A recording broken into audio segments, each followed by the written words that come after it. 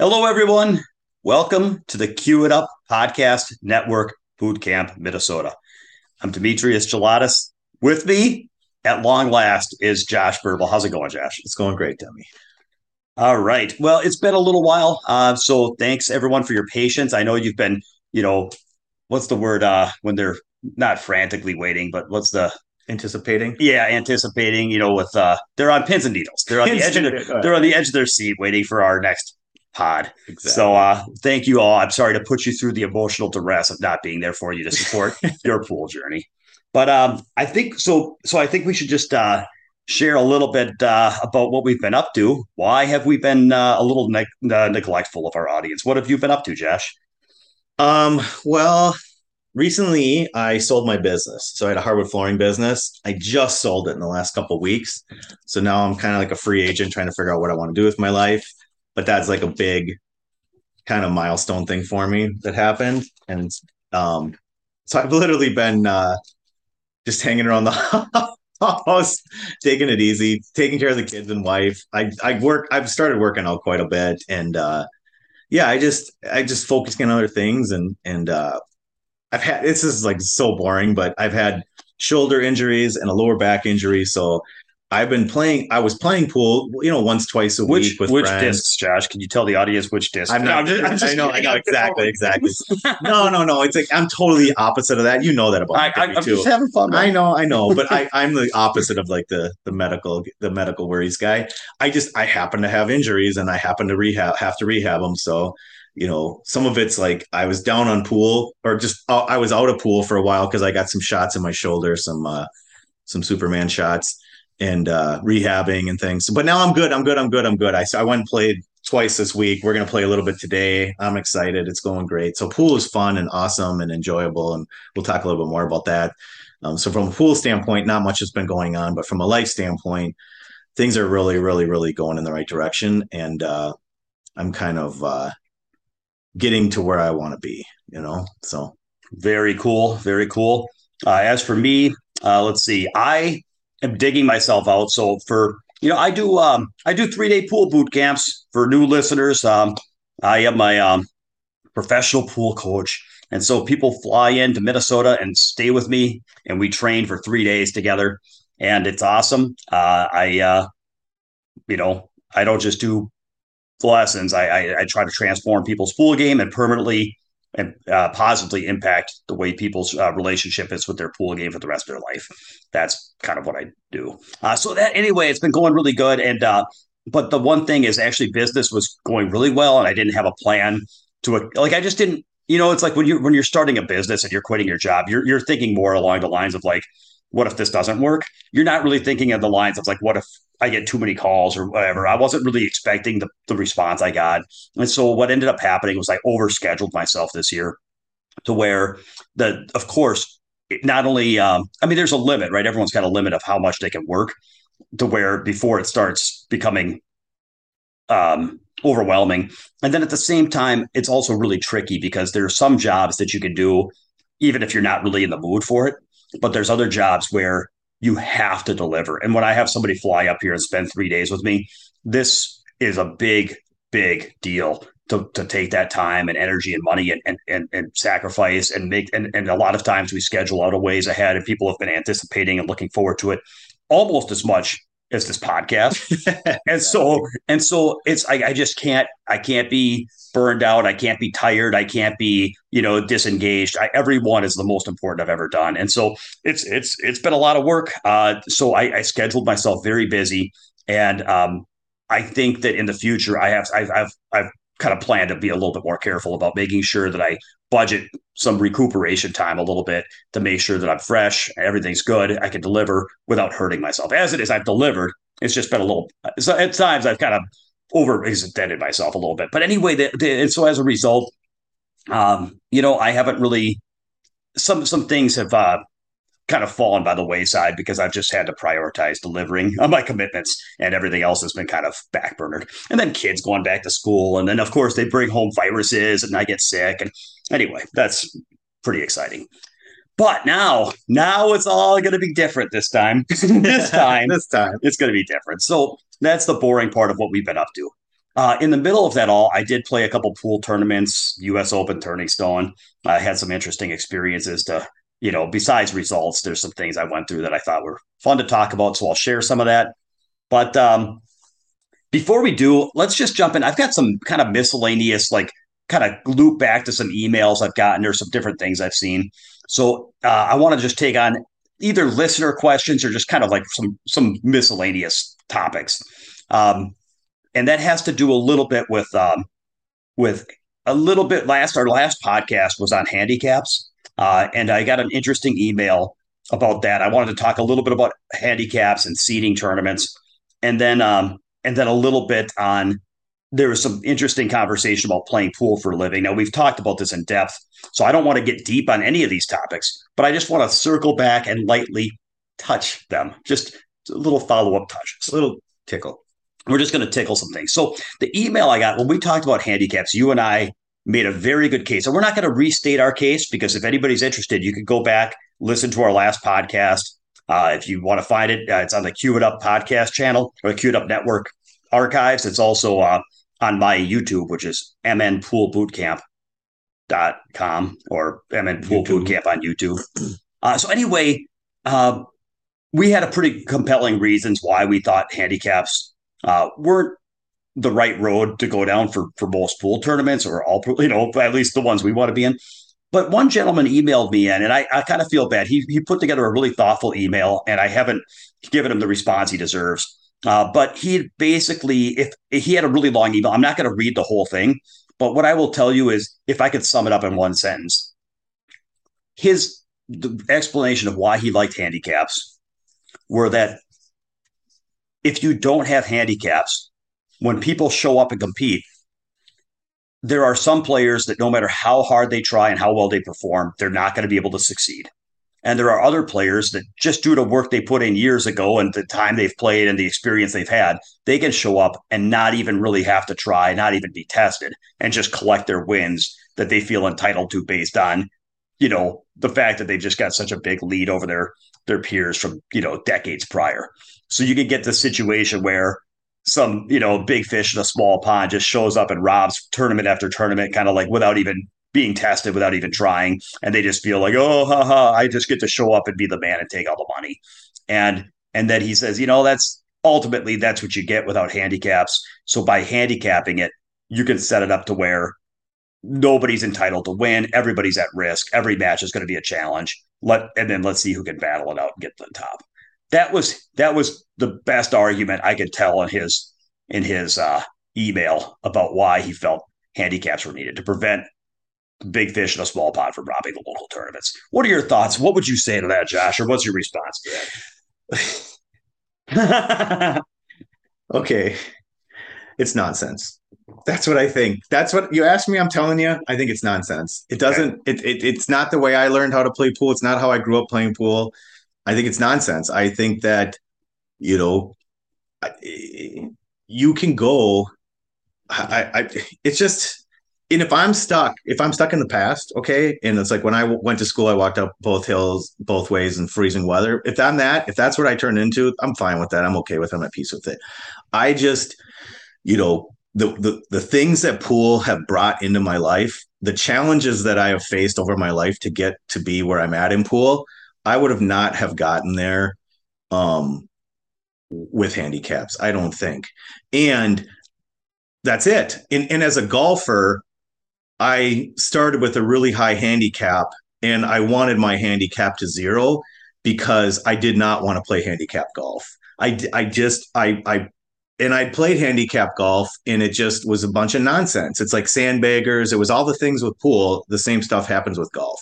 And so my experience has been, I can only speak from my own experience. And all I can say is that it doesn't do anything for me. It wouldn't do anything for me positive. And when I've ever been around handicap systems, it just always felt wrong. And that's it, man. One of my first times I beat a professional player was when I was like 15 years old and I was getting weight and I beat him and everyone was all excited. And it's like, oh, I was getting weight. Like even at 15, not knowing anything about pool, and there was barely handicaps back then, 34 years ago. That's just what that's my experience, man. Is like it's the handicaps have always been nonsense to me. Getting weight. I never gambled with weight. I never matched up with weight. I never really gave out weight. I think the way that I wanted to play was to get better and to challenge myself. And even now, if I go play, I got to go play international players most of the time without handicap, and I don't want handicap from them. It's like I'm just gonna do the best I can within that situation, and I'm not entitled to win, because everyone needs a chance to win. You know what I'm saying? In like a pro tournament, it's like no, I just this is just how I feel like. I feel like it's nonsense. That's it. Yeah, and you know what you just said makes so much sense to me. And because and again, I'm not restating my most powerful arguments were in my last handicap thing, but I think that what I heard when I read this email was that there was a big disconnect between this listener and with me in the sense that the I guess the question is when does the game begin and what is the game? And if you have the idea that the game begins, that everybody shows up at 10 a.m. and we do the Calcutta, we do the draw, and everybody should start at that point on equal footing, and that the game should be we all start equal at 10 a.m. Now let's see who can perform the best today. If you have that mindset that everybody should start on equal footing at 10 a.m. and then we'll see who can fight it out today, then that's where you could look at handicaps and say, well, some people have a head start because of ability and years playing and all this other stuff. But if you look at the pool game as if the pool game starts, it's that the game is not about who can necessarily just perform the best today, but the game is about who can manage their career and who can develop themselves as a player. And that the game is played not at the tournament, but the game is played in between tournaments on your practice table and with sparring with other players and with practicing and working on your game and studying pool and developing yourself into a better player. If the competition is about who can develop themselves into a better player that's able to deliver the best performance that day, then the tournament doesn't start at 10 a.m. The tournament's always going. And so to The me, tournament starts when you first picked up your cue. yeah, so to me, it's a competition is not about let's just show up kind of like we get to just live how we want, live an undisciplined, unfocused life, not put in sacrifice and effort. We just get to show up and then everybody should just be entitled to an equal chance at success. Like to me, it's about no, let's see who can develop themselves into the most effective performer. And then we'll measure that by seeing who's got the best performance that day. And that the tournament doesn't start at 10 a.m. The tournament starts, it's a perpetual tournament. And that's how I view it. And so yeah, it's a really straight. And so the thing about what you were saying about pro tournaments, it's like suppose they handicap pro tournaments. And I was thinking about this, like if what we really wanted to do was have an equal opportunity for everybody to succeed, suppose some 5-year-old girl showed up in a pro event at the US Open and she's playing these races to 9 and races to 11 against Fedor and Sanchez Ruiz. And of course, she can't really shoot. So all she has to do is like pocket 3 balls legally before they get to 11. And it's like maybe Filler runs a 6-pack and then he scratches on the break and this girl runs 1 ball. And all of a sudden she's a ball. And anyway, it ends up going, to where she has 2 balls and he has 9 racks. And then he runs a table, then he hangs a 6 ball and she taps it in and she wins. And then at the end of the day, it's like the US Open results are, this 5-year-old girl, Nancy, wins the tournament, and then Fedor takes third and Filler takes fourth, and she's sitting there holding the trophy on the front cover of a magazine and being all proud that she just tapped in those 3 balls. Like that would be really, really strange to me. Like I had this picture of like this, and actually the reason I had this is I was talking with one of my students about handicaps, and we were out at a restaurant, and I saw this like 4 or 5-year-old girl walking at the restaurant. I was like, well, what if she was handicapped appropriately? Like does everyone deserve an equal opportunity to win? Why? Explain to me why she deserves an equal opportunity to win this tournament. I don't really understand. So I think that when it comes to handicaps, I do think that there are concerns on both ends. It's a bummer when you have a couple of top, big fish in a small pond that aren't disciplined and aren't inspirational. They're not working on their game and they're just stealing money from lower level players because ha ha ha, I'm better than you. Like that's not the best. And if it's squashing the competition and the competitive fire of the tournament, it's also not the best to squash people's pool journeys by handicapping to the point where there's just no you totally derail any kind of personal development aspect of the game. So to me, I think that there's other things you can do to stop big fish in a small pond thing. I think a lot of people are going to real short sets. I saw a tournament being advertised on Bar Table 8 Ball, race to 4 on the winner side, race to 3 on the loser side, non-handicapped, open to anybody. And I'm like, yeah, that's like, shoot, man. I mean, there's not many players that can't take a set off being a race to 4. You know what I mean? It's but Bar Table 8 Ball. So like you can go to short sets, you can do different formats, and you can do different things. And if you want to, I'm even open minded. There's other things you can do as far as like, you could even do we talked about some things like maybe tiered entries or something to where you encourage the weaker players that are kind of dead money to show up by The having shot lower take, yeah, to yeah. kind of lower entries or different things or you could have bounties on the top players to where if somebody knocks me out they get what I mean, Mhm. different things. Like there's things you can do to kind of mix it up and keep it fun without eliminating the prep from the game. So anyway, I just wanted to get back to that listener and explain how I felt, and I think that it's important to kind of ask that question: when does the game begin? And does it begin at 10 a.m. or is it ongoing? And then are there alternatives to preventing, a tournament getting squashed from top local players? And I think there are alternatives beside derailing the entire path of pool. Mhm, mhm. So Yeah. very good.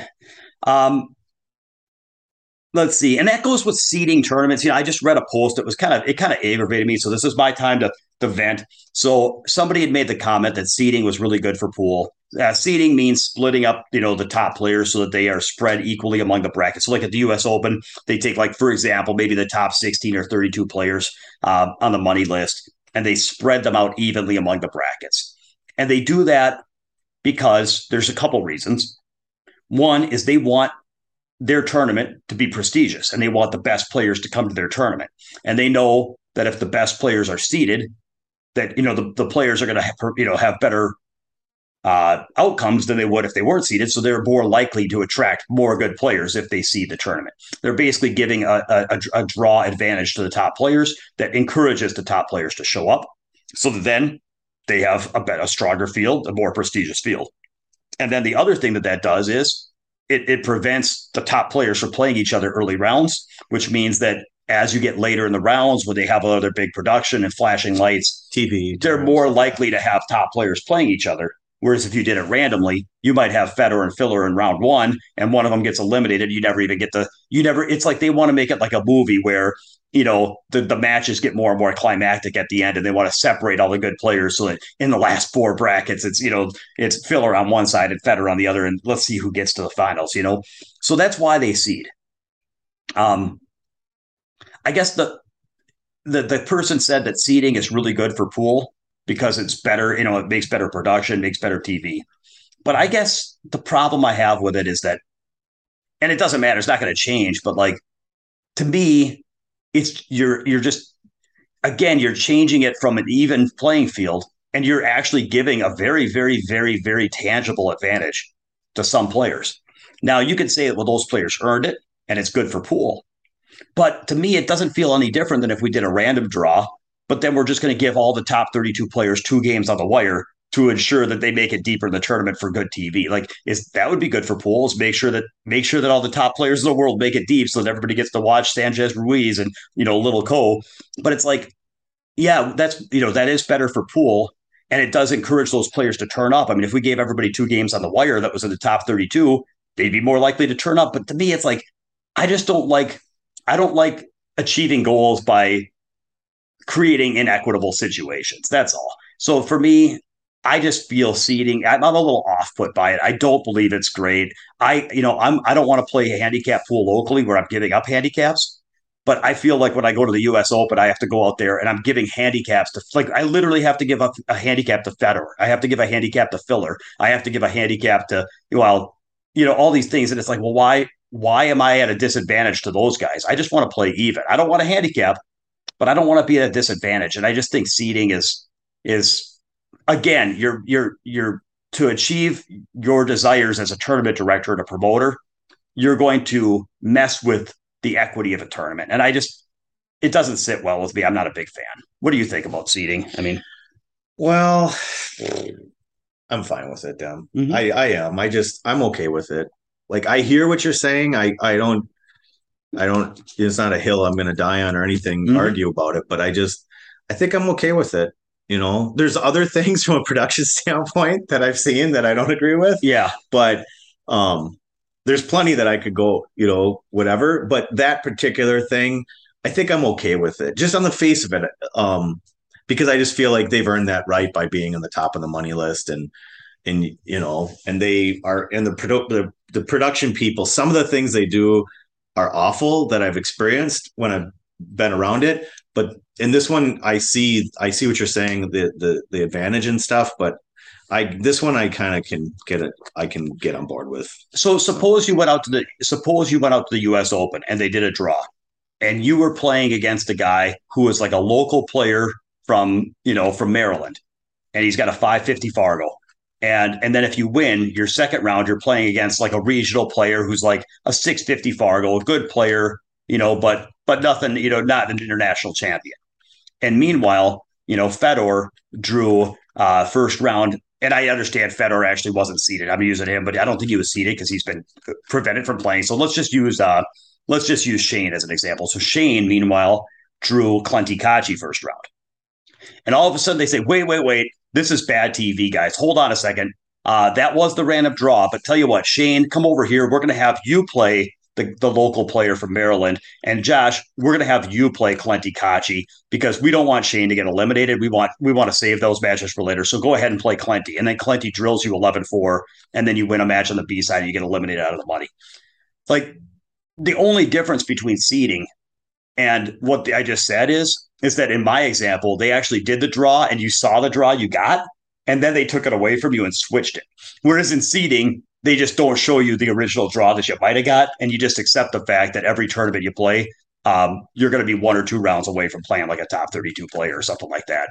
And so I don't know. We can, and that's good. I don't need to convince you. I'm not trying to convince you. Yeah. I'm just stating how I feel about it, which is like I just think that I just want to play even. And you say they've earned it, and I just looking at it like and so to be fair, at least you know the rules. At least you know that they're seeding it. They're seeding 32 players. They announced it ahead of time. It's not like they're throwing a curveball at you. And so if that's the industry norm, that in all tournaments the top tour players are given advantages for promotional reasons, well then at least the rules are known, and then I get to choose if I want to play or not. And I don't like it, but I have decided that I'd rather play than not play, because to me, I don't play for a living, so it's if I have to play Clenty Kachi and get eliminated and I don't make money, it's like, well, you know, if I was trying to make money, I would stay home. So to me, it's not really a big deal because I'm not, but it's definitely not a fair fight. That's all. It's not a fair fight. And you know, yeah, it's a big hill to climb. So anyway,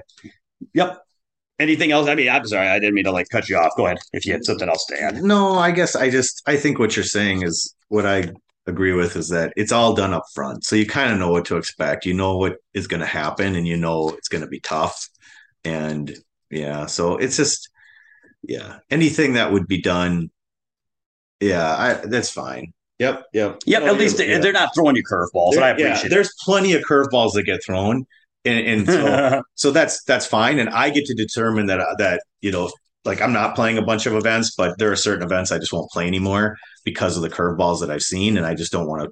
I don't like. I want to vote with my dollar and vote with my integrity, and it's like I just I'm a kind of a boycott kind of guy, so it's like there's certain events that I just won't go to, um but the seating thing is not something that would get me to not go to an event, I think. And I just remember back in the day when we played the Open when Barry was running it, they seeded it then too. And Oh yeah. and you would just kind of hope that you got like, because sometimes they were seeding senior players or things, guys that won 20 years ago, and you'd be like, oh, maybe I can catch a bracket. You're trying to root for the right bracket. Yeah, draw Reed Pierce. Spin the wheel. Yeah. I mean, no offense to Reed, but he's not. Yeah, whatever. So yeah. So then okay, so yeah, that makes sense. And so I want to talk about some things that are exciting for me with pool, is that because I don't want to just focus on negative. I want to talk about some things I think are exciting. So I get excited about tournaments that are non-handicapped and non-seeded and open to anybody. So some examples of that are like Turning Stone is a good tournament for me. Derby City is a good tournament. And now Florida has come out with like some kind of Florida tour thing where, they've got a pretty good pool scene down there, don't they? mm-hmm. And I just saw, actually, Jesse Engel sent me a flyer, so I'm sure it's all over Facebook, the 2023 Florida Pro Cup Series. And what's cool about this is um, they're going to have $10,000 added 10 ball with a full field of 96 players. They're going to have also a one pocket tournament as well. And so for a player like me, this is perfect because you've got two shots. You're going out, you're playing one pocket and you're playing 10 ball. So if you happen to get a really bad draw, you happen to play a bad match, or you just get beat by somebody that plays really good on you, you don't fly down necessarily. And after, a couple two bad, shells, yeah. you have two bad shots and you're eliminated and you're sitting around for 3 days wondering, waiting a few months for your next shot. Like you get to fire a couple shells. And so that's a big deal. And I also like the fact that, it's big table, it's non-handicapped, non-seeded, and it's open to anybody. And I know it'll draw a really tough field, but it's not. Not everybody I play is going to be an international champ. I'm not always going to be the underdog in every match I play. Yep. So anyway, I'm excited that they're doing that, and I'm looking forward to playing some of those events. So I don't know. I just wanted to try to focus on something positive. I didn't want to come across as Oh grumpy. yeah, yeah, no problem. Well, the other thing, I think I might have either texted you this or whatever, but like Texas has Skinny Bob's. They have some good events there. Like I went down there for the Texas Open maybe 2 or 3 years ago, and or 2 years ago or something, and that was a cool event. Like it was a really big, like tons of local players and regional players, and then there was obviously a lot of like international level players, but it was like over 100 players, and they had a one pocket event too, which is the same thing, in that one Texas Open, the entry fee is very low too. That's why they get so filled up with like shot takers and local guys, and it was a really cool event. So there's some good stuff out there is all I'm saying, like you're saying. So Yeah, yeah.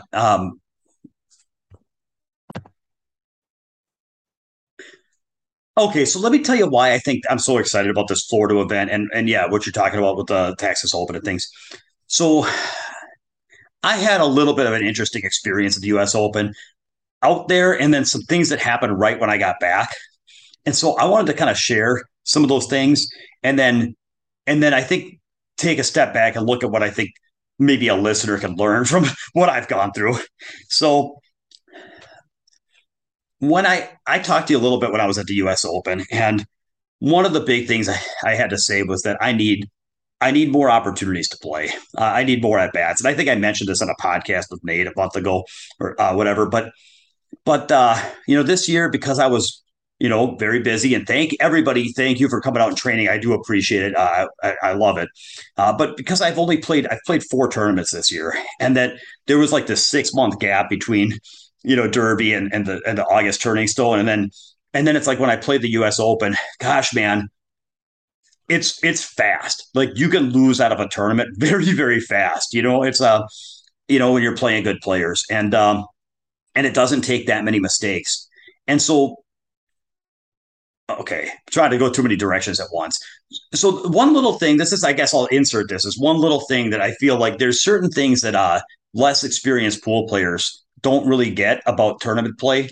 And one of them is that a lot of times, like it's not like if you play good you win, if you play bad you lose, and if you win matches and do really well in a tournament that means you did a bunch of things right, and if you don't win matches and you get eliminated out of a tournament, that means you must have done something wrong that you need to fix. And what went wrong there? Okay, well, you need to fix that because you can't let that happen again. It's like doesn't really work that way, does it? no, not at all. And I watched some recap posts on Facebook that scrolled by me from some elite players, Yeah. and they have that mindset. Like it didn't work this time, and I'm going to fix it, and it's going to work next time, kind of thing. And it's fine because they're 800 plus Fargos, they're elite, it's whatever works for them is totally fine. It's just I don't think that is the way it actually works.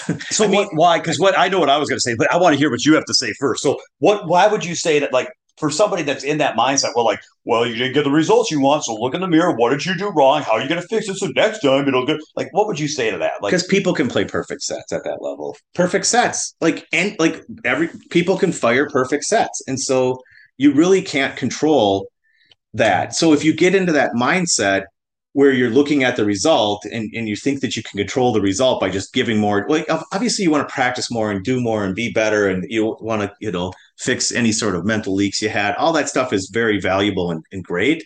But you can do everything and still get ran over 2 sets. Like that's it. Like just you're playing bots. Like this is a bot game now, and so it's just it doesn't work. I don't feel like it works at the bot level. That's it.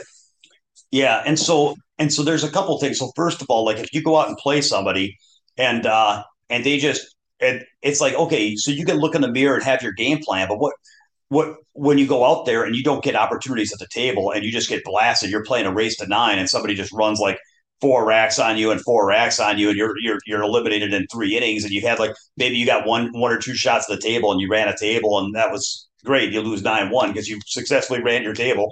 Like if somebody's like, well, what happened there? What's your game plan? It's like, well, gosh, if somebody runs 9 racks on me, I'm going to lose. That's what my game plan is. You know what I mean? Like, Yeah. I don't have an answer for that.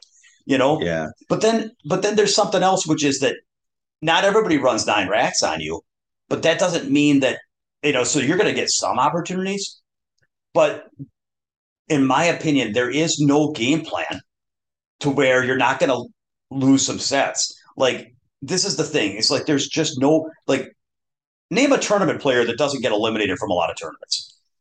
Everyone. I have a question for Go you. ahead. Okay, just before we get too far Yeah. down. You've talked about this before, I think, or we've talked about it before, and I don't want to lose the thought. I'm kind of losing even when I'm trying to say it. But um, can you talk to me because you're much more eloquent than me on this? Can you talk a little bit about when you let's say you're playing, right? And a person makes some mistakes that you're playing, and then you capitalize on those mistakes. And that's just how pool works, right? You run some racks or do something or control some games and you get a lead and then the person comes back and then they get some back and then you know what I'm saying, and it's like every time that you make a mistake it's well I should just clean that up and I would win every time, Yeah, yeah. but you're not looking at the amount of mistakes that they had to So make to get you couple there. I know what you're saying. So there's a couple thoughts on this. Is first of all, is that I've thought about this a lot, is that games, when you compete, competition is about mistakes. Because if you play against perfect, you will always lose.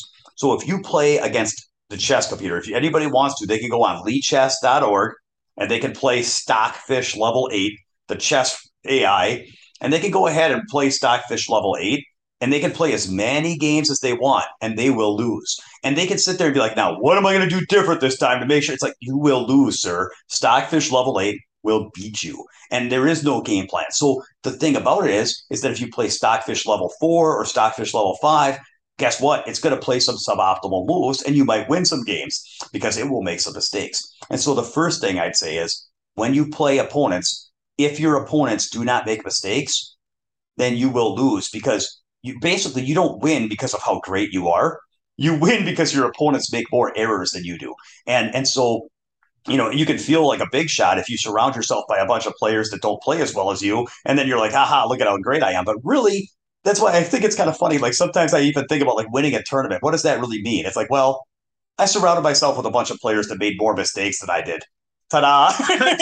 it's like Exactly. it's like okay. Now I get it. I mean, of course, like if you used to make more mistakes than the players you're competing against, and then you've improved your performance and reduced your errors, and so now you end up winning. Like, of course, I understand the meaning of that. It's just a weird thing. But the other part of what you were saying is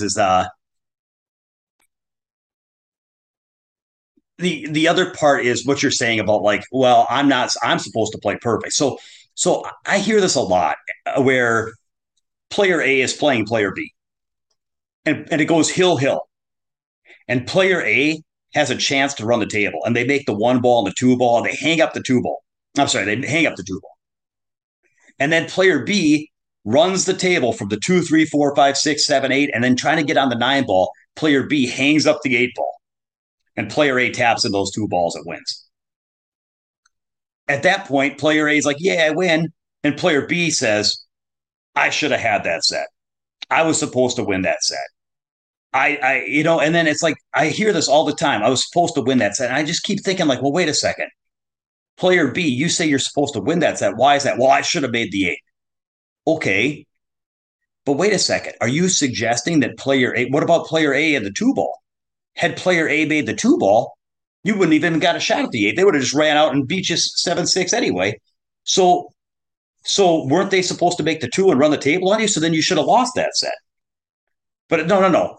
So I get it. So what you're saying is you're not supposed to make any of the mistakes that you make, but your opponent is supposed to make all of the mistakes that they make. So what you're saying is if all my mistakes get redos and if I don't make any of my errors, but you make all of the mistakes you make, then I will beat you. Is that what you're saying? It's like, yeah, okay, Yeah, well, that's true. that's true. So it's Yeah. like if I play somebody and I make a few mistakes and they make a few mistakes more and I end up winning and they're like, well, I should have had it. It's like, well, if what you're saying is if you played error free and I didn't, if you got to wave a wand and not make any of your mistakes and I still make all my mistakes, if what you're saying is if that was the case, you would have won. Yeah, it's true. And it just, I always say, if my aunt had balls, she'd be my uncle. That doesn't really matter. It's not Yeah. really how it works. So it's like, I think that's what you're talking about. Yeah, It's like, that's the exact point, Demi. And I just think that's a super important point because it doesn't mean that you don't train. That doesn't mean you don't practice. It doesn't mean you don't try to cut down on mistakes and errors and mental lapses and all that stuff. But it's just kind of disingenuous or delusional to think they're supposed to make mistakes and I'm not. That's all. And I just don't think that's going to, I just don't think it's very healthy and I don't think it's very real. And I think it's kind of, the more, the only, yeah. So if I see a guy that's an 800 Fargo, that's a world champion, former world champion talking like that, then I'm not surprised to why a 500 or a 600 Fargo or 650 or 700 Fargo talks that way because they're sort of pushing culture with their communication. And so I just don't think that's the right culture to push. I don't think that's honest. I don't think that it's accurate. I just, well, and so I'm not, this, this is just 100%. my So opinion. yeah, there's this narrative, A which is narrative. Yeah. there's this narrative, which is I am starting out on this journey where if I do my part and do my training and my development, at the end of that, I will transcend my competition and achieve great results and win and triumph. And so it's like every movie you watch with a sports movie, it's like that's how it goes. The character gets beat up a little bit in the beginning, they develop, and then they come out the other side, they play great, they beat everybody, and now everybody gets to see how great they are. And it's like, so that's the story arc of a movie, is it always ends on a happy note. The problem is at the US Open, you got 256 players. They can't all be making that same movie. They can't all be the Karate Kid. You Yeah. know what I mean? That means 255 players are going to be Johnny, or what's his name? I'm mixing up, not John Kreese, but who's the other, Johnny? Anyway, LaRusso. not Oh, LaRusso, Danny. the The Johnny, blonde guy. the blonde guy. What's Yeah. his last name anyway? They're all going to be Johnny, so Yeah. they're all going to. Anyway, so the point is that so this idea of like, so when I'm at the U.S. Open, I get a lot of people ask me like, "How'd you do?" And I'll be like, "Oh, I got beat that set," and they'll be kind of like sympathetic, like, "Oh, I'm sorry," like it's something really, really bad, like, "Oh, that's a bummer, man." And then they'll sometimes kind of ask like, "Well, what went wrong?" And like, "Well, what are you gonna, like, how are you gonna fix that?" And like, "What did you play bad or did you do something wrong? And how are you gonna correct that?" I'm sure this is, and it's like, bro, like, first of all, nothing's wrong. Like, you're gonna lose matches. Like that's Hmm. I don't understand. It's like that's part of the equation. It would almost be like it's like if you play a race to 9-9 ball, you're gonna miss balls. I mean, you're not gonna play perfect sets. So like to think that missing a ball is a mistake, it's like, well, yeah, you're not trying to miss balls, but you also know that you have to budget for that, right? It's not like shocking if you miss a ball in a race to 9. It's not like something went wrong. It's like, And I think that is something that we do see in pool. Like you play people, I play oh people, and yeah, there's people that do. They just shocked every time they. every time they make a mistake, they Yeah. feel like I'm supposed to be perfect. What happened here? Exactly. And I just Exactly. don't feel that way. And then when they ask like, well, what went wrong? It's like, I don't know. Nothing really went wrong. Like I played a tough player. I was ahead 2-0. I was down 4-2. I tied it up at 6-6, 7-7. And then first of all, even if I'd gotten shots at 7-7 and then I like dogged it or choked, like again, that's just part of pool, man. It's like you're not always going to win. And I wouldn't even that I wouldn't have really felt too upset about. But as it turns out, I just didn't get shots. The guy just ran out 2 racks on me. You know what I mean? It's Yeah. like, what are you going to do? It's like, so it's like when people are like, well, what went wrong? It's like, I don't know. I mean, the guy outplayed me. Like, I don't really get it. Like, it seems so obvious to me that there's really nothing to talk about that I don't even understand how people can get distracted by this stuff. Yeah, and the the the thing I was thinking, Dem, or would add is that um the sorry, I'm lost my thought here. Um Here, let's just okay, I got it. So what I was thinking was the reason why people different narratives and things like that, and where what I was saying with a player saying, well, if I do this, then it's going to get a result, is that sometimes it does work. Do you know what I'm saying? It's like sometimes it doesn't matter what your narrative is. If you put in enough work, if your genetics, if your mind, if everything comes together, you're just going to win that day. If players miss shots. And so, but what happens is that people continue that narrative until their grave. And it's like the reality is that I don't know. There is a lot of, like, this is a rabbit hole. There is a lot of positive. There, if you're so focused on the results, you can get results, of course. And so if that's the way a person wanted to do it, I used to do it. When I was a kid coming up and a young adult playing pool, really focused on results and had these really strong narratives, and I could just will my way into situations, and that is effective in ways. But now that I'm older and I'm just kind of in a different spot, and I've seen so much of the battles and the ups and downs, now I realize that there's a lot more randomness to life in the game, and that when I see somebody with those really, really narratives, like powerful narratives like that, and then I put it against the backdrop of bot pool in an international level, I just think that's so strange, like that they think that that's possible to do, but it makes sense because it has worked for them in the So past. here's what you know what this is like. Saying? You know what this is like? It's like in poker when you're trying to will cards. Yeah. So let's suppose you're playing a poker tournament and you get it all in and you've got like top set of kings against a flush draw on the flop. And you're like, hold. All I got to do is just hold. Black cards, So like black cards, no diamonds, no diamonds, and you're sitting there and you're just like, two of spades, two of spades, two of spades. And all of a sudden a black card comes up and you win the pot. You're like, yeah, I did it. I did it. Look at me. It's like, okay, you won the pot and you were trying to will black cards up there, and then you ended up winning the pot. Did that work, quote unquote? What is like? Well, I mean, your strategy was to will black cards. It happened to come black cards, so now you can sit there and be like, I summoned dark cards out of the universe because my will to win changed the outcome of the deck. Or you can just look at it and say, hey, I got it in. I was like, 77%. I realized my equity. Sometimes I'm going to lose. Sometimes I'm going to win. It went my way this time. Great. And I think that when you're a new poker player, it's like it's really you're just like your perspective is kind of weird because you don't have very much experience. And so you're just like, I need to win, I want to win, so therefore I need to will this card. I'm hoping that this happens. Whereas like not all professional players. This is to your point. Like some 800 level poker players are still doing that. Like Phil Hellmuth is still exactly. at the deck. But then like more and more, like most of these guys have played like millions and millions of hands, and they're just like total robots. And so when they get it in with a flush draw or a top set of kings against a flush draw, they're not really willing cards. They're just making decisions and based on information they've got, and they train their mind to follow a decision tree and a thought process to where once they make decisions that they've kind of once there are no more decisions to be made in the hand, they almost lose interest because now it's like, well, sometimes I'm going to win, sometimes I'm going to lose next hand. And if that means next tournament or if that means whatever, because today they tell me I'm eliminated. So now I sign up for a new tournament and run it again. Like they just evaluate their thought process, train their thought process to try to make good decisions. And they understand that the short term results are going to fluctuate like mad.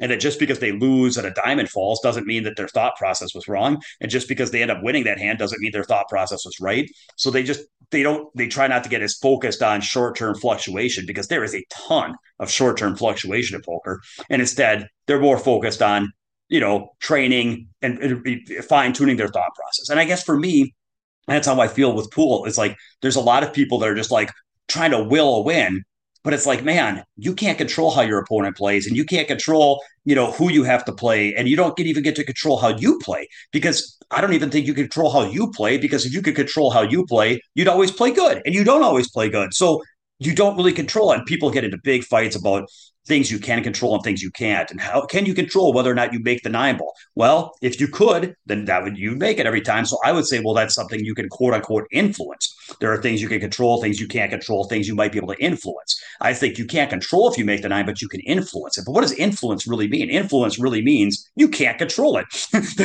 And so really what you can control are what are the things that influence if you make the 9? Well, your preparation, your work, your attitude, your processes, your pre-shot, whatever. It's like the practice you put in your effort. So it's like those are the things you can control: is your processes, your attitudes, your efforts. So to me, just like the poker player who's focused on his decision making and not as focused on the outcomes. I think you have to kind of just be understand that you're focused on your input and on your controllable things, which is like do your preparation before the tournament. Stick to your game plan to develop yourself in the months leading up, prepare for the tournament physically and mentally, show up, do your best during that match to to follow your processes and stick to your game plan. Be mindful to where if things are going wrong, you might take a break and regroup and try to figure out if there's any adjustments you need to make in the moment to try to rise your level of engagement or motivation or desire or smooth out any bumps or just recommit to whatever, like dealing with the adversity at hand and then doing your best. And then sometimes you'll overcome the adversity and it will be enough and you'll win. Sometimes you won't overcome all the adversity and it'll still be enough and you'll win because your opponent makes more mistakes. Sometimes you'll overcome a lot of adversity, but your opponent sheer just plays great and ends up roboting you out of a set. Or sometimes you'll overcome a lot of adversity and but it won't be enough because or you don't even get many chances. You don't even get many chances to see if you could have overcome the adversity because your opponent runs a bunch of X. So the results are always going to be a little bit disconnected from. It's not always going to be about how well you did, and you can, and so even if you could always do well, that's not going to lead to consistent results because you don't always get opportunities, and sometimes your opponent does better. But on top of that, you can't always do well because we're humans and it's a tough game, and that's why we play it. So to me, it just seems it's not random. It's not like it's not like the things. So I'm saying the things that you can control really, really, really matter. Your preparation, your input, your processes, those things absolutely matter. And just like the poker players' thought processes really, really, really matter.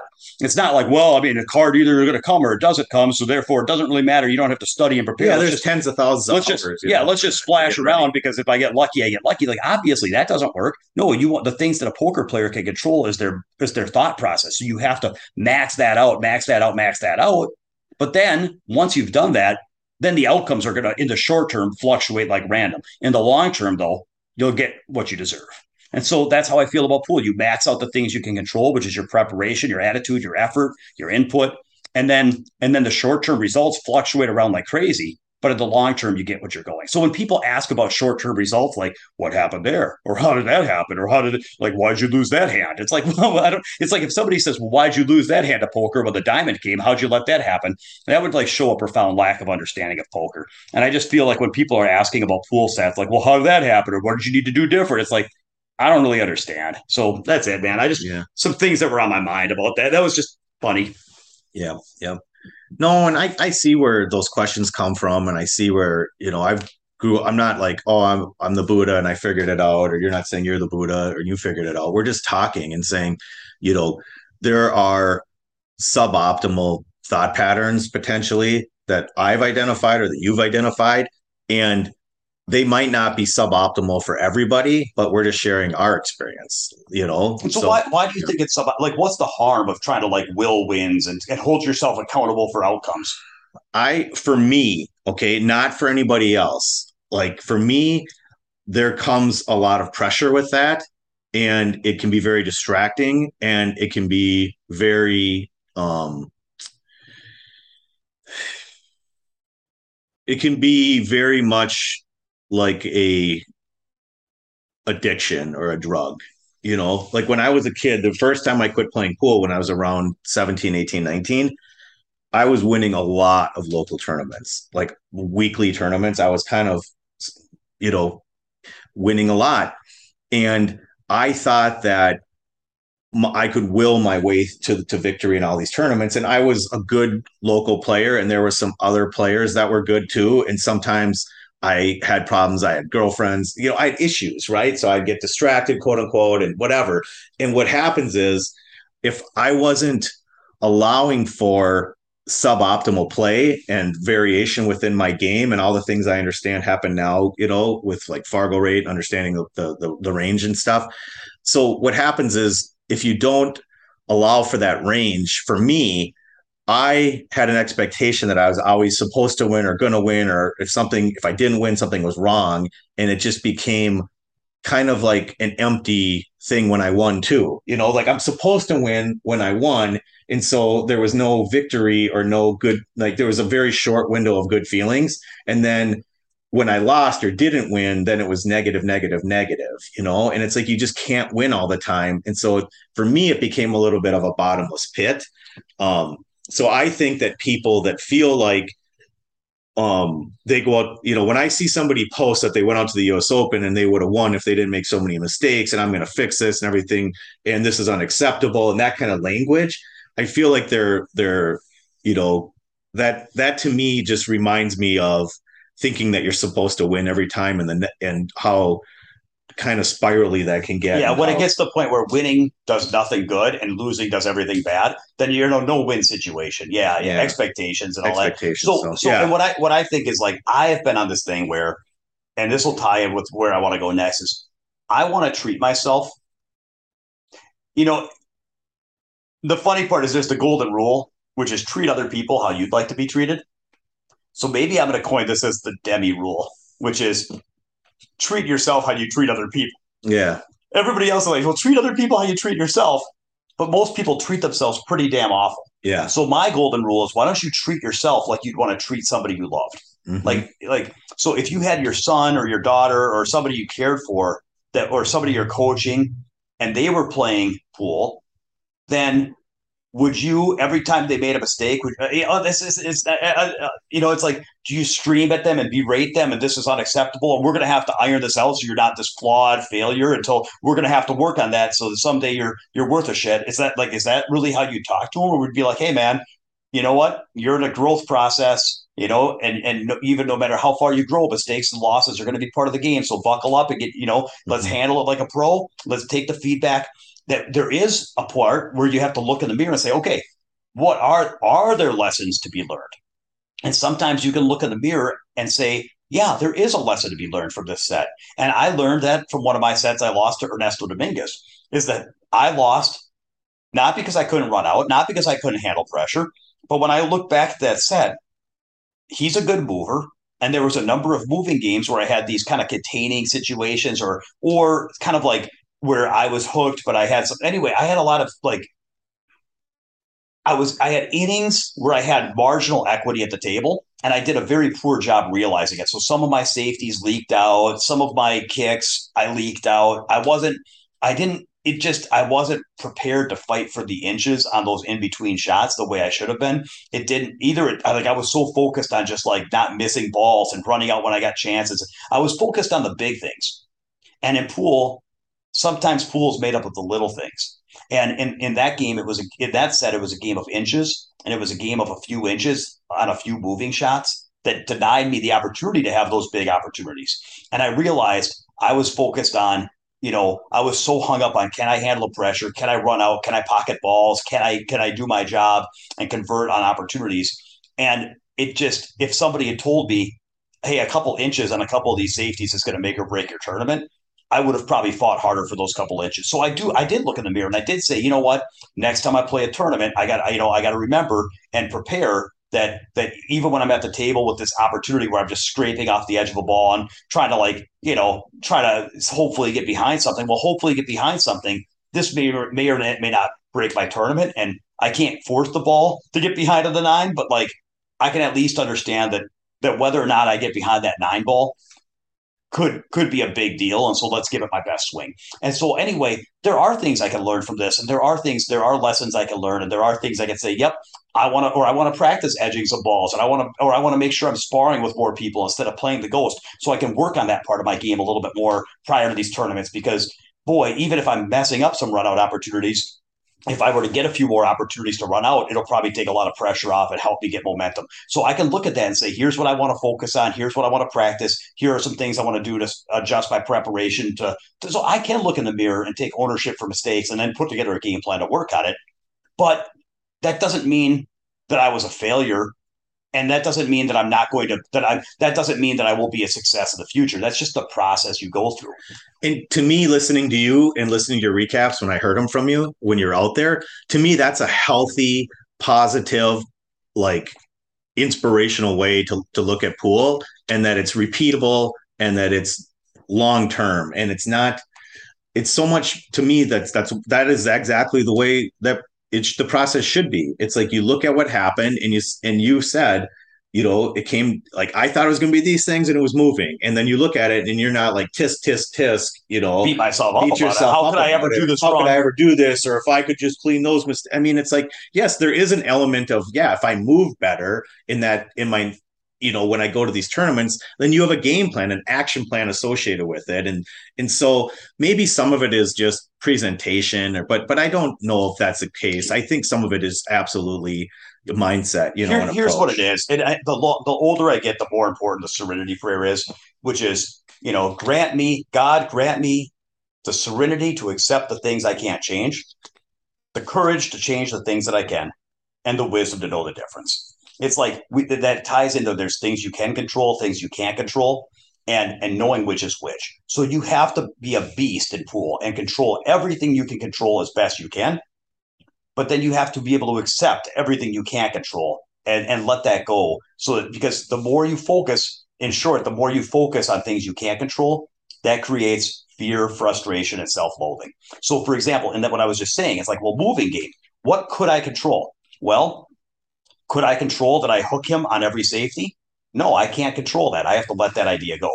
Can I control, hey, if I play these safeties well, that I could force a win and make sure I win this match and make sure I cash and make sure I play really good and make a deep run? No, I can't control that. Maybe I would have played good safeties and I still would have lost. Maybe I would have tried to play good safeties and I still wouldn't have gotten them to work. So I can't control that. But could I have been more prepared to play those safeties? Could I have put in more work on my safety game and my sparring game and my moving game instead of just playing so much ghost? Could I have could I have put in more effort on those shots, understanding the importance of those shots? That's where I'm like, okay, those are things I can control is my preparation and the effort I put in and the awareness I put in on the priority of these inches. So I can control my preparation. I can control my effort. And that's what I will try to do better next time is the processes. But then I understand that that doesn't necessarily mean that those shots are going to work. Even if they do, that doesn't necessarily mean they're going to win. And even if I win, that doesn't mean that I'm some awesome, now I've got it all figured out. It just means sometimes it goes your way. So that's an example of, I think when I'm talking process versus results, I just think it ties in with that serenity prayer. You have to Yep. own, you have to have the courage to change the things you can and be accountable as hell. But then you have to let go of those things you can't. Because then if I go out there next time and say, okay, well, I worked on my safety preparation, so now I got to get behind it. Like, you don't want to do it like you did last time. It's like, that all that does is create pressure. I can't control that. Yeah. So by trying to control stuff I can't control, it just creates expectation and pressure and all that. But identifying the need to get those extra inches and get behind balls and do all that stuff, overall, it's going to improve your safety Yeah, performance in the long term. run. Yep. Yeah, maybe not in the exact next match or the next tournament, and it might, like it could, but overall, that is going to be part of your overall strategy to gain better results. So whatever it is, Yeah, your long term yeah. trajectory is going to improve. Yes, But it's not going to work on your terms till you're the way you. It's not going to. You're not going to get what you want every time you want it. yes. But in the long term, you're going to move the right direction. So Yep. very cool. So then, okay, so I had an interesting experience after I got eliminated at the U.S. Open. I got to watch like a bunch of matches. I probably watched 20 hours of live pool, and I was really inspired. And then, funny thing happened when I got home. I basically made like I went through a little existential crisis over like 24 to 48 hours because the first thing I saw was like I need more at bats. I've only played 4 tournaments this year. The first thing I talked about was I need more at bats. If I want to have any chance, I not only do I need more opportunities to compete so that I'm being driven by top players and acclimate to that level of competition and get my mindset right, but also I just need chances to get a good draw or to catch a good gear and I just need more. Just the same way if you played a race to 5 and you only got one shot, it's like, man, I need more shots than this. Well, I'm playing a tournament. I'm playing a career. I need more shots. I need more shots than the one I'm getting. So that was the first thing I figured out, and I was like, okay, I need to get more at chances. But I'm not a full-time player and I've got obligations, and it's not easy for me to every tournament I play is not only the money it takes to go play, but the money I'm not making by being out of town.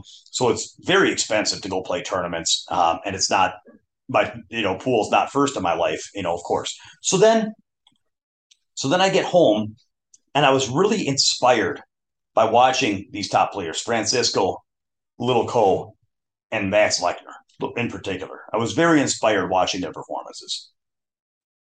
And so then the mistakes I made, Josh, the first thing is I saw them doing some things a little bit differently than me. And I was like, I want to play like that. Okay. The second thing that happened is I saw how good they were playing, and I was like, I want to play like that. Yeah, yeah. And then I jump on the table and I start like messing with my game and setting the bar impossibly high. And what happened was I got incredibly discouraged and frustrated because I was like, drawing fire. Like Yeah, it was yeah, like total drawing fire. It's like yeah. I'm watching these guys make it look so perfect, and I'm like, yes, yes, that is how. This is the voice I had in my head. Yes, that is how pool should look. Like that is how. Why are you doing that? Is now you know that's what you're supposed to do. So why don't you just do that now? Now go ahead and do that. Now how come? Now remember what it looked like. Was that what it looked like? Was that what it looked like when Max Yeah, Lecter hit that shot? yeah, Because I don't think that's what. Like this is the voice I'm using in my head as I'm yeah, playing. yeah. Have you ever done that? Oh, every fucking time, yeah. Every time, every time. But yeah, that is super funny. So So so then can I go just ahead. Go ahead. I Yeah, just yeah, want yeah. to tell one thing Yeah, about hit it. drawing fire. We've probably said drawing fire and we've probably explained drawing Go fire, ahead. but I want to just explain a real quick because I think it's a cute story. So my one of my younger kids, when he was really little, he had the color crayons out and he was trying to draw a picture and he started crying because he said, all I can do is draw fire because he was so little he could just kind of grab it in his fist with Yeah, different it's colors like a and just 4-year-old with a red crayon. What do you yeah, expect? I mean, Yeah, yeah, he might have been 3 or something too. yeah. You know, it's like he was really little, so he couldn't do a picture. He could just everything looked like fire. So then I told Demi that like when I was down on my game, I'm like Demi, when I felt like crying looking at my game, just doing the same stuff that you just described about going back from tournaments and going to pro tournaments and coming home, I'd just be like Demi, all I can do is drop fire. So Yes. yeah. So anyways, that's just I So want to this, share that. But yeah, so I yeah. definitely have been there and I've done that and yeah. So the levels of the mistakes were one. I was trying to play like I was trying to change my game to look like somebody else's. I had impossibly high goals, which is I wanted to play like Max Lecter was looking, and why am I not playing like that? And I was like impossibly. I mean, like, and the funny part is like I quote unquote know better. Like I know better. Like that's the funny part is I'm supposed to, and then there's that voice. Like these are the voice like, oh, you're supposed to be a pool coach. You're supposed to teach mental game. At what point do you understand how you're supposed to go? It's like just this really, really, really berating, impatient, like this is unacceptable. At what point do you get this right? And so then I go through this for like a day or two where I'm just like, I was really, really like um I was really, really, really like discouraged. And so I found it interesting because here's the notes I made. And it's trying to like remember a dream now, but the notes I made, there's a point that I really want to make, I'm gonna build to, which is I was inspired watching these pro players play, but then I was equally discouraged and frustrated, and I was reaching frustration and self-loathing watching myself play because of comparison and because of unrealistic goals. And so what I had to do is I had to say, how do I get the positive, which is what kind of like we have to sort out things, just like I was saying, how do you get the positive from watching the feedback of your matches? How can you learn from those things and focus on the things you can control without the things you can't control derailing you? Same thing here. How do I get the inspiration without the discouragement? And what I was going through was I'm like, okay, it is inspiring to see what is possible. It is good to have an idea of what's possible to strive for, like a compass. You could steer with it, and there might be some things that you can that you might have some eye-opening moments where it can even organically impact your performance. But what would be wrong would be to then create that as a goal or as an expectation, because I can't play like Max Lecter because you know among other things Max Lecter is able to put in a lot more volume. He's able to compete against international players a lot more often. And and so if you look at his input and how much he's putting into the game, I can only put in a fifth of that at best. And so it's not fair to myself to expect from myself the same type of output that he's going to get when he's putting in 5 times the input. And so I guess I just had to, what actually helped me was I said to myself, I have to make some concessions here. like I have to go back and while I think it's great to watch Max Lechner play, and I think he plays amazing, and I can strive to go that direction, I actually have to lower my goals because that here and so this goes back into goal setting, which I didn't mean to. I don't. We could do a podcast on any one of these topics, but basically, I was like, are my goals clear, attainable, just almost in reach and vivid, or are they vague, galaxies away and impossible to reach and really, really unclear? And I realized that I was being sucked into this impossible to reach, unclear. I just want to play perfect. Mm-hmm. And that like doesn't really like wanting to play perfect and be make the game look easy and be able to strike everything as good as anybody in the world at any time. That's kind of a vague, impossible goal. And that doesn't really create excitement this it doesn't it's the negatives it created were it was derailing me. Yeah. So I decided to myself, I need to go back and make some concessions.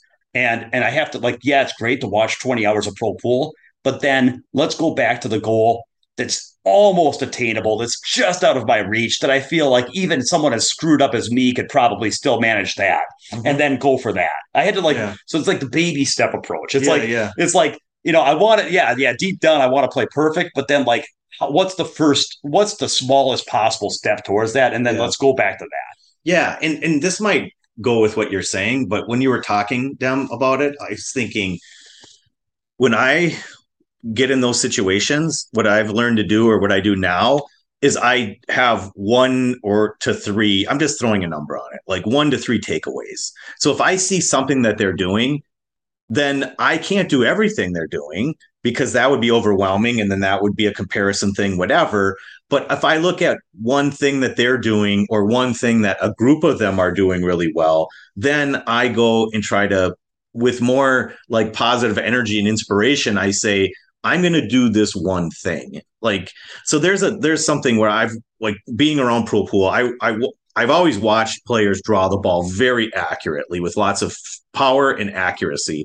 And so I'm like, after going to some events before I was done with the last couple of years, I kind of went home and I was like, I'm going to learn how to do that. So I created a drill that was based on drawing the ball powerfully and accurately. And so I was more inspired and encouraged. And I'm like, let me see if I can just do this. And then I knew that if I can do this one thing, that's going to be able to, the drill that I created, if I can execute this drill. And it was frustrating, man. It was really, really frustrating to do because it's difficult, but it was fun and it was inspirational and it was cool to see the progress. And it happened kind of, it happens relatively quick. But because I didn't get overwhelmed with 15 different things, I had one particular thing that I was working on as a takeaway. I feel like I was able to implement it in my game and to, So let me talk to that because it's funny you say that because this is a little bit embarrassing to talk about because there's parts of me where I really do feel like I should be better than this. Like I should be beyond this, not only physically with my skills, but mentally with my understanding of pool. But that's why I'm doing this because I know if I struggle with this, like I do have a very good mental game and a mental approach that works very well for me. And so the fact that I still struggle with this means that everybody struggles with this, which is I did watch how powerfully and accurately they stroked and drew the ball and how quiet their cue movement was compared to the outputs they were getting. They weren't jumping and flailing and lurching and slamming. It was their stroke and their timing and their tip accuracy. And they were getting a lot of action and a lot of power and they were using power, but they were using a quiet power. Quiet power, yeah, that's good. And so I was thinking the same. So what happens though is that I get on my home table. Now my home table is gritty as hell. And so those cloths are brand new. So here's the problem with any kind of comparison. We're talking about, I'm watching like Max Lechner and I'm watching Little Ko. And so we're talking about some of the top 20 in the world. And we're talking about the people that are deep in the US Open. So Federer got eliminated. I'm not talking about watching Federer because he got eliminated. I'm not watching Filler. He got eliminated. So I'm watching the top 20 in the world on their best day when they actually make it, when everything is clicking. With brand new cloth. And with brand new cloth where it's like really, really, really slippery, easy to draw the ball. Yeah. So I'm watching the best in the world at the top of their performance range on new cloth. And then I'm going home on this gritty carpet when just as a top 300 in the world or Fuzz player, and I'm going to sit there and try to draw my ball like Max Lecter. Mhm. And what ends up happening is I start miscuing and jumping off the table and my body move because I can't do that. I can't do what they're doing. So then I put together a game plan. And so I'm like, okay, so I have this draw shot. I'm going to work on it like the Mighty X style. Like I'm going to work on it where I'm doing follow shots. I'm going to do stop shots, follow shots, and draw shots. And better yet, I'm going to start because my table is really gritty. I'm going to start to where if my success rate is not super high with the table length draw, well then I'll move it to a half court draw, and then if it goes 90% success rate from there, then we'll go to 3/4 court. But let's start where I'm 90% successful, and then work on quieting out my movements and keeping it smooth and building confidence and whatever. That's what I want, right? So just to recap, the first problem I had watching the top players was it derailed me from having clear attainable goals to having vague, expansive, unattainable goals. And then the second thing that happened is once I said, okay, blah blah blah blah blah, let's calm it down. Let's just set some clear attainable goals for me. Well, then immediately I was like, okay, now why am I not there yet? Okay, so those are the clear attainable goals. Now let's get there now. Yeah. And I was like incredibly impatient with Mhm. myself and very exasperated. Like, okay, but these are supposed to be the clear attainable goals, so I should be able to do that then. Like, let's make By that this happen. afternoon. Yeah. And then immediately, Josh, I had this plan on doing stops, follows, and then progressive draws. And that lasted about 2 minutes until pretty soon I was setting up the most difficult draws and miscuing off the table again and again and beating the crap out of myself. Yeah. And so it was like I just wanted to be at the finish line and I wanted Yeah. the part where I could just draw it back. And it's like, and how come this isn't working? And why am I not there yet? Yeah. And this is so stupid because I just set this goal and it's like I'm working on it. And it's so obvious that this is not working. But it's so easy. Like I know better than this. And I'm still going down this road where for 2 days I'm just beating the hell out of myself and running myself into a wall. And so the moral of the story is it has to do with this, but it's a different moral. So I actually had to sit down and I really had to work through this one. And I had to say to myself, okay, what's going on? I'm getting incredibly frustrated because I've set these goals and I'm not. I've set myself a destination I want to strive towards, and I'm not there yet. But I'm like, I just set this goal. Like I literally just set this goal. It's like a kid asking, "Are we there yet?" It's one thing if you've been driving for 6 hours, but to say, "Hey kids, we're going to go to Disney World," and you jump in your car and you're just pulling out of the driveway, and they're asking, "Are we there yet?" It's like, wait a second, we just got in the car here. So I had to remind myself that goals are the purpose of goals is not. It's okay. It's I'm not. Let me finish. It's not to hit them. It is to hit them, but the purpose of a goal, the benefit of a goal is not the part where you hit them. The benefit of the goal is giving yourself a compass of something to strive towards so that you can enjoy overcoming the adversity between you and that goal and that you can grow and develop yourself in the right direction and that you can have a track to journey down to where you can improve yourself and challenge yourself and have fun challenging yourself. That's the purpose of a goal. And then the other purpose of the goal is in the end, at some point you hit it, that's great. And then you set another one anyway. So it hardly even matters. But like I lost focus of that and I was like incredibly impatient. And so basically, okay, I'll stop. Do thoughts about that? Anything you want to say about that? No, I Okay. think it sounds good, man. Yeah. So what ended up happening was I realized something, which is that the real game is not drawing my ball. And my real game is not about hitting some kind of draw shot drill. The real game is not about hitting my pool outcome goals. The real game is I'm going to create an effective game plan and that I understand that there's part of me. There's two parts of me. There's the mature part of me that understands that I'm not going to be Max Luckner. The mature part of me that understands that I'm not going to achieve my goals in one day. And the mature part of me that understands that what I got to do is set up an effective game plan with clear, attainable goals, and then steps I can take and action plans I can take to move that direction. And that there's going to be some turbulence and challenges, and that the mature part of me understands that the name of the game is going to be meeting that adversity on with a good attitude and sticking to my game plan when things get bumpy. But there's another part of me, which is an immature 5-year-old part of me, which is like, why can't I have what I want when I want it?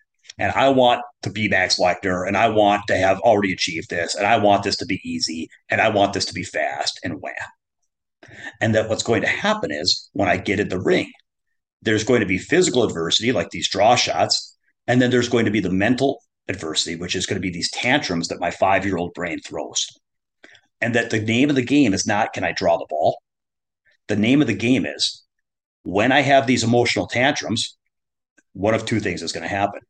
Either I'm going to death spiral and start beating my head against the wall, abandon my game plan, and start just doing these power draws I can't do, or I'm miscuing off the table and beating myself up. Or I can sit with that tantrum and let it go and say, yeah, that's nice, but I can course correct and recommit to my game plan, and then I can have the patience to work on the draw shots I can do and build it up and stick to my plan and follow the path that I already committed to. And so it occurred to me that the real game is not drawing the ball or hitting my goals. The real game is sticking to my game plan and not being ruled by my 5-year-old tantrum self. Yes, that's awesome. There's a lot. That's a really great lesson, man.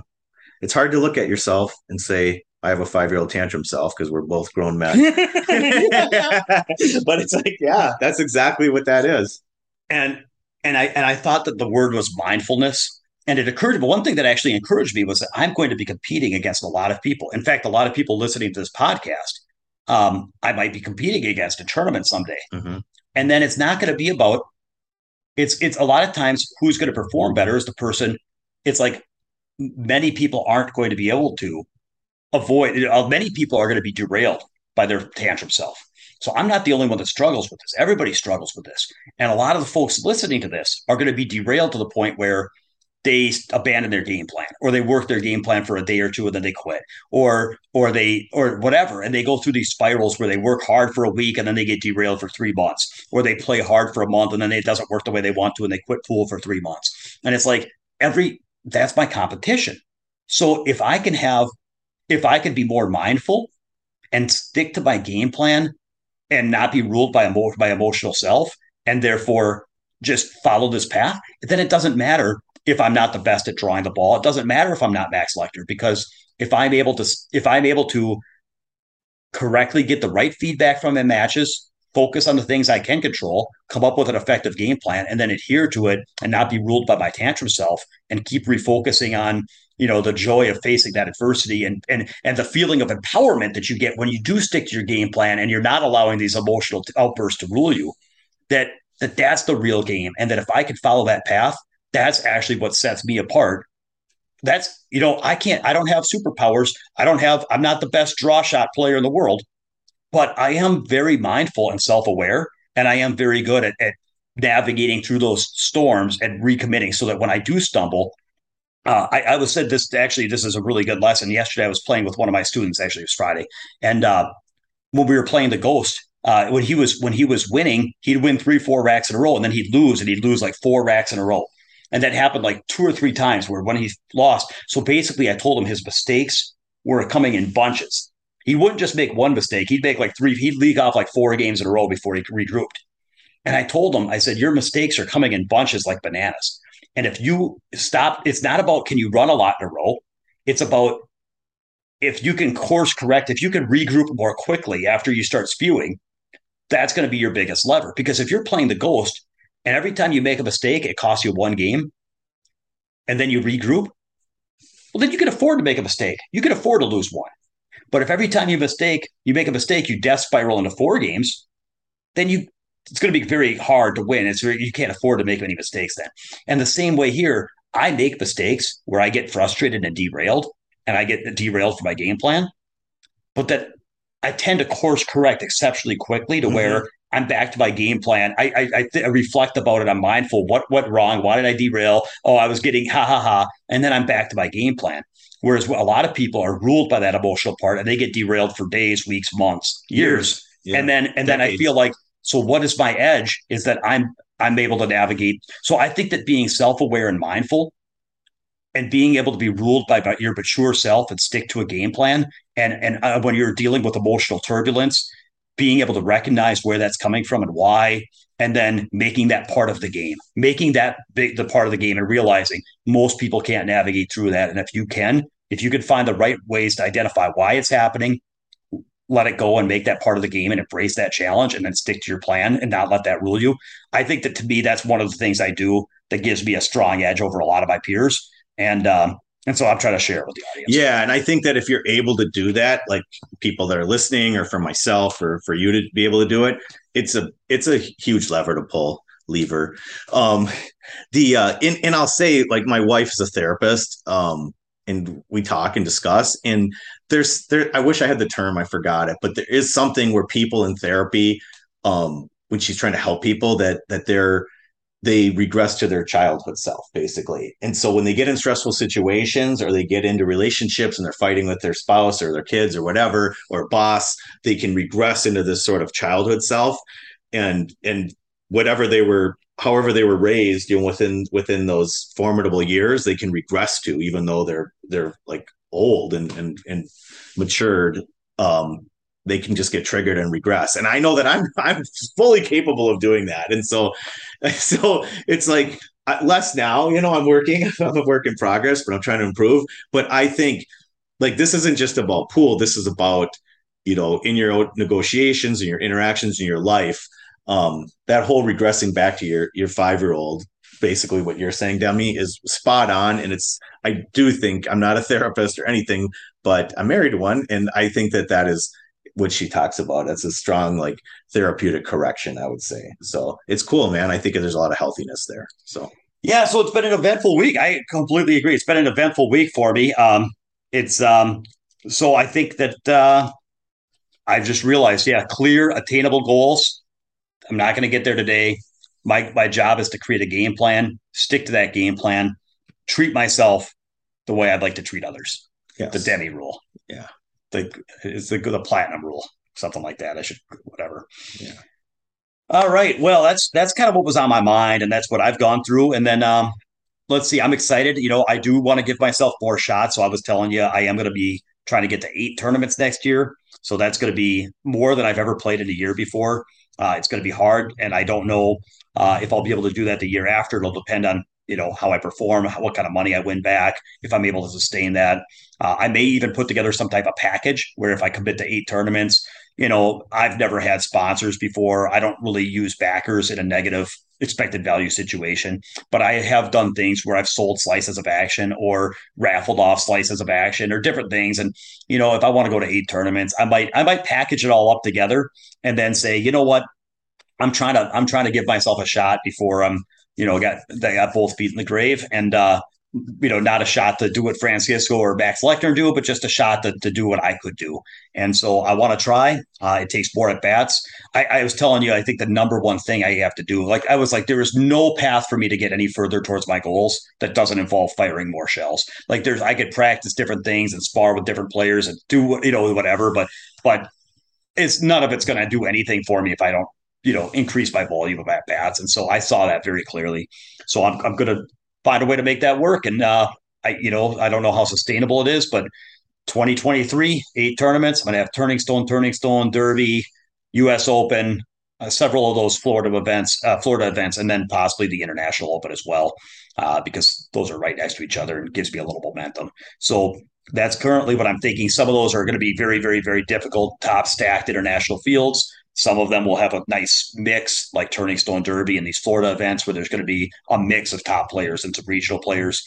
So the odds of me playing 18 tournaments and going 16 and out are hopefully at least get some play in there somewhere, especially with those one pocket events and Yeah. the Yep. banks and the dirt. I mean, I'll probably have I'll probably have 8 tournaments that actually plays more like a dozen tournaments. Mm-hmm. So that's what I'm excited about. Is that was the other thing I learned from this tournament was I need more at bats, and I have to put more in to get more out, and I have to find a way to make that happen. So that's what's going to happen, and I'm excited. Yeah. And then I'm excited that we're about to go play some pool. So, Yeah, so should we go play some pool? let's go get them. Let's go get him. All right, here you come, Scotch Doubles Ghost. All right, I'll talk to you guys later. Thanks for tuning in. And if you have questions, comments, I'm at info@mnpoolbootcamp.com. MN stands for Minnesota.